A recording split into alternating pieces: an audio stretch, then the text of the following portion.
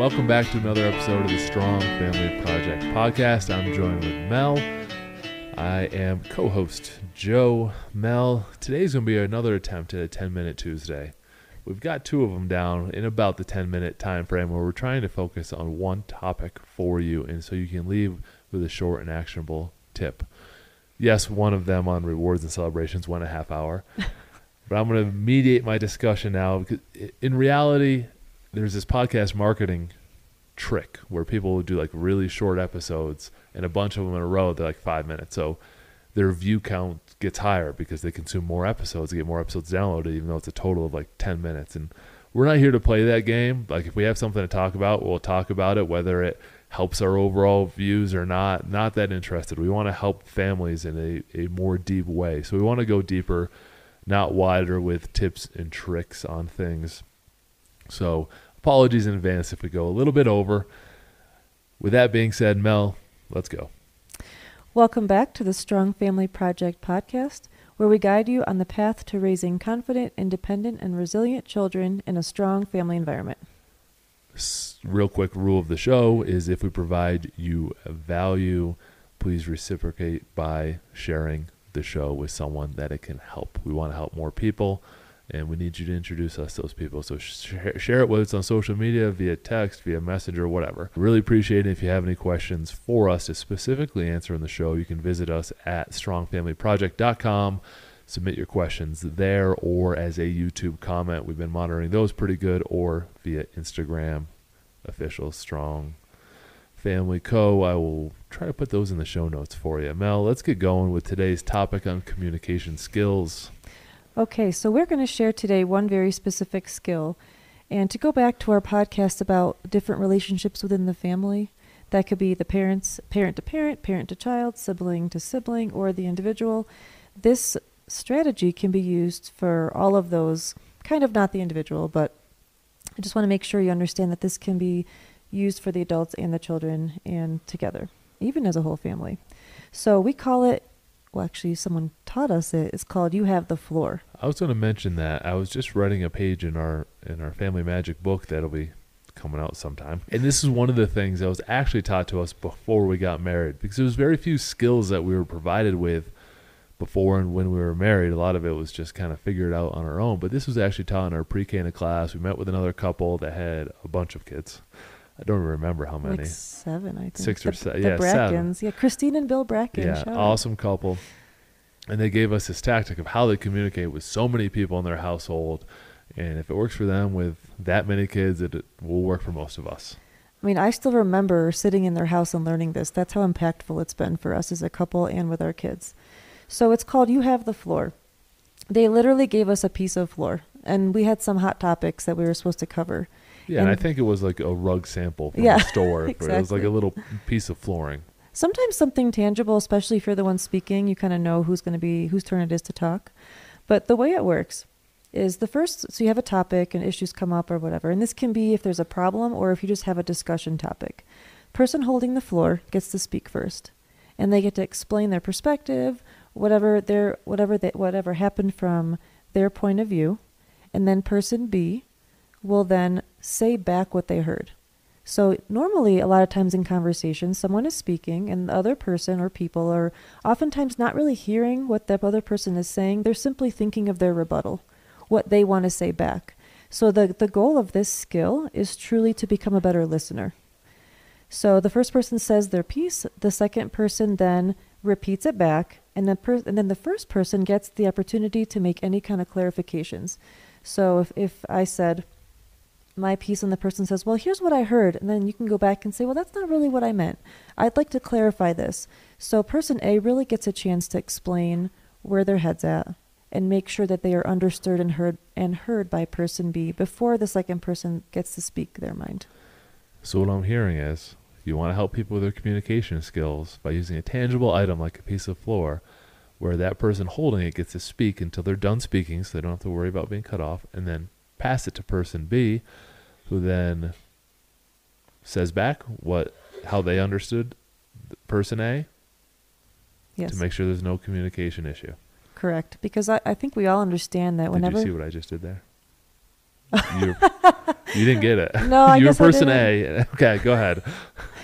So I guess I should be maybe I should have brought a piece of floor. But now I forgot what I was going to say. My apologies. Okay. I'll keep, Okay. I'll keep going on it then, because here's the skill it teaches. It teaches you empathy during your communication versus just saying your piece as a rebuttal.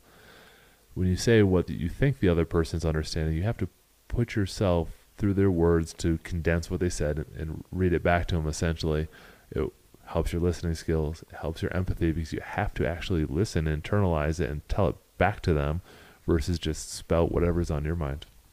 Right. Just because you're going to be repeating what they said doesn't mean you have to be in agreement with them. It's simply that person has to feel understood and heard. And I think if you just took that first idea and went out into your day and kind of thought about it while you were having conversations. Yesterday we went to like a dinner party, and somebody was talking to me about a hike they had done, and they live near the Flatirons in Boulder. And it was so interesting to hear, and I love hearing what people are doing outside, but I could tell in my mind, all I wanted to do was say, I've hiked the Flatirons. Mm-hmm. You know what I mean? Like that's what was in my head, and I was almost waiting for her to stop talking so I could say what I wanted to say.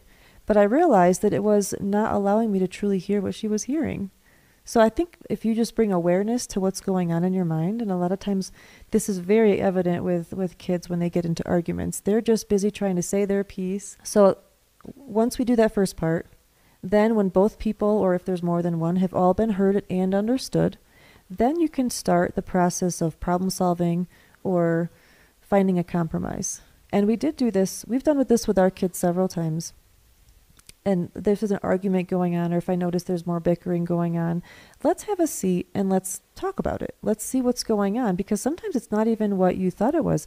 In our last episode about worrying, you have to identify what the real problem is. I might have my assumption about what the problem is. Person B might have their assumption. We might both be wrong.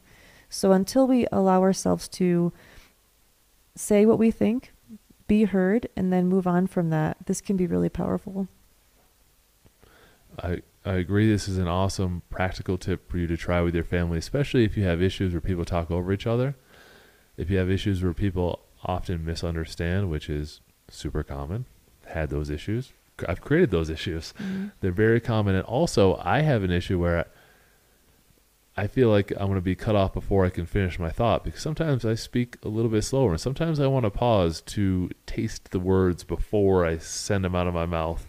And you hear that in the podcast, or sometimes a little pause, and I'm thinking, you know what? I want to make sure I execute the next sentence well. And someone else might just be a fast talker and jump right in and try to cut me off, because I get nervous about that because it's happened. And so then when they say I just go right back to where I was, and I continue my thought until I get the point, like, hey, we have to have full communication, and this talking over each other creates lack of clarity, which creates a lot of issues. So let's pause and let people finish their thoughts. And this is a great way to teach that in your family before they go in the world and have these issues going on. It does take some reflection and some patience. Sometimes you have to take a deep breath and just kind of tell yourself, what I need to say can wait. And I have a little phrase that could be really helpful. So I love the phrase. I learned this back when I was a counselor. Help me understand. Help me understand why you feel that way. Help me understand what happened at the playground today. Help me understand why you two are fighting right now. So help me understand, I think, is a really powerful phrase to get someone to explain where they're at. So help me understand. It's been really helpful in our family. A great episode to watch along with this one, they're only about 7 minutes in now, is the Relationship Capital One on deciding whether it's worth the disagreement, other than just trying to prove someone wrong. Like, is it... Yes, help me understand is a great place to start. And the other place is it worth me dragging my feet to make this other person feel not understood? And usually it's not. Usually it's just like Mel mentioned, this inherent way that we just like to speak and try to shift the conversation to a little bit of social currency that we have, like, oh, you've gone to this place, I've gone to this place too, instead of asking them questions about that place and their experience. And a little sub note to that is, if this communications tactic is something you're going to try and it's not going well, sometimes if emotions are too high, you might have to step away a little bit. I mean, you might have to just say, let's give it 5 minutes and then we'll come back. But you have to make sure you come back, especially with kids, So I think that's important to understand. If it's not going well, it might simply be, hey, right now the emotions are too strong. Let's give it a rest for a few minutes, and then we'll come back and try again. Yeah, and you can try to work through it a little bit more each time by saying something like, I feel like this is bringing out a lot of emotions in you. Can you help me understand why this is emotional topic? And then they can start using a little bit of logic to explain their emotions, and it helps versus always just pulling the ripcord and jumping out of the situation, trying to work your way back in. You can go a little bit further each time with good questions. And what made me think about this is we do the family meeting, which is part of our path. And if this is a new skill for you, it might be really fun to just pick any given topic. It doesn't have to be a problem. It could simply be, where's your favorite place to go on vacation, let's say. And then have a little piece of flooring or something tangible and go around the table during your family meeting, and each person gets to explain themselves, and everybody else has to kind of become aware of what's going on in their mind and make sure that they're listening. So it could be fun to practice it in like a very non-emotional topic. Sure. And this is a skill that, yes, you don't have a physical piece of floor you walk around with in the real world, but Mel's seen me do different negotiations with people, and there's some instances where someone will get like so invested in what they think is right that sometimes I'll just say, like, I don't think we're going to come to terms with this because I can't prove 100% what I'm saying, can't prove 100% what you're saying, and the truth is probably somewhere in the middle. So we're going to have to either find a different solution or way out of it, but versus just like, hey, let's spin our tires on this one thing. Like, hey, I don't think we're going to be able to solve this one thing. Let's work on this other thing instead. That's a good point. There's not always like a perfect solution anyway. But I think the goal here truly is learning how to be a better listener and make sure you're understood as well. You don't want to walk away from something and feel like you weren't heard. That's really tough to do. And I think the earlier in life that these communication skills are learned, the better off for our kids.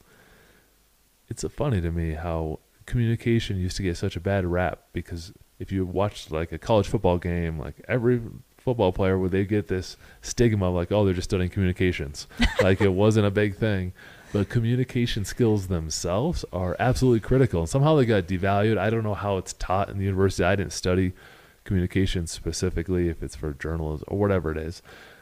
However, these skills can make or break a lot of your days. And we can talk communications forever, including over communications. What should be communicated about? When do you give people time to communicate with you? Like at the family dinners, I'm often frustrated that people communicate with me outside of the time where I can really focus on their communications. And they view that as me being rude or whatever, and I got to navigate that situation. Like, hey, I have this 1 hour where I can give full focus attention on doing that. I have these 30 minutes where I can sit down and do this focused podcast. And so if someone tried to communicate with me right now, I wouldn't get back to them because this is my focus. And when I'm in a room speaking to them, I'm not focused on this podcast. And so people who have a lot of time want a lot of communications. It'll fill up the space you allow it. And so it is a skill to start working on. This is one way to start working on it, but really we could talk about a lot of different other ways. But for a 10-minute Tuesday, I think we did pretty good. Mel, give your final thoughts.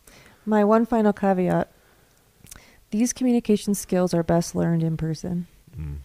I think this is like a theme for me. It drives me crazy when people try to solve problems via text or even email or whatever. I think it's best to learn this skill in person. So just keep that in mind. It's very, very difficult, as I'm sure everybody has done before. Someone sends you a message and you read into it and you make assumptions, and it's very hard to clarify when it's just words on a screen. So I think it's really great to focus on teaching kids how to communicate in person, in someone's face, look them in the eye. We're passing this technique on to you now. You have the floor. Take it. Communicate with your family. Thank you for listening to another episode of the Strong Family Project podcast. Visit us at strongfamilyproject.com, where you can download the full path for free. Check out the other episodes that'll help you out as well. Thank you for listening.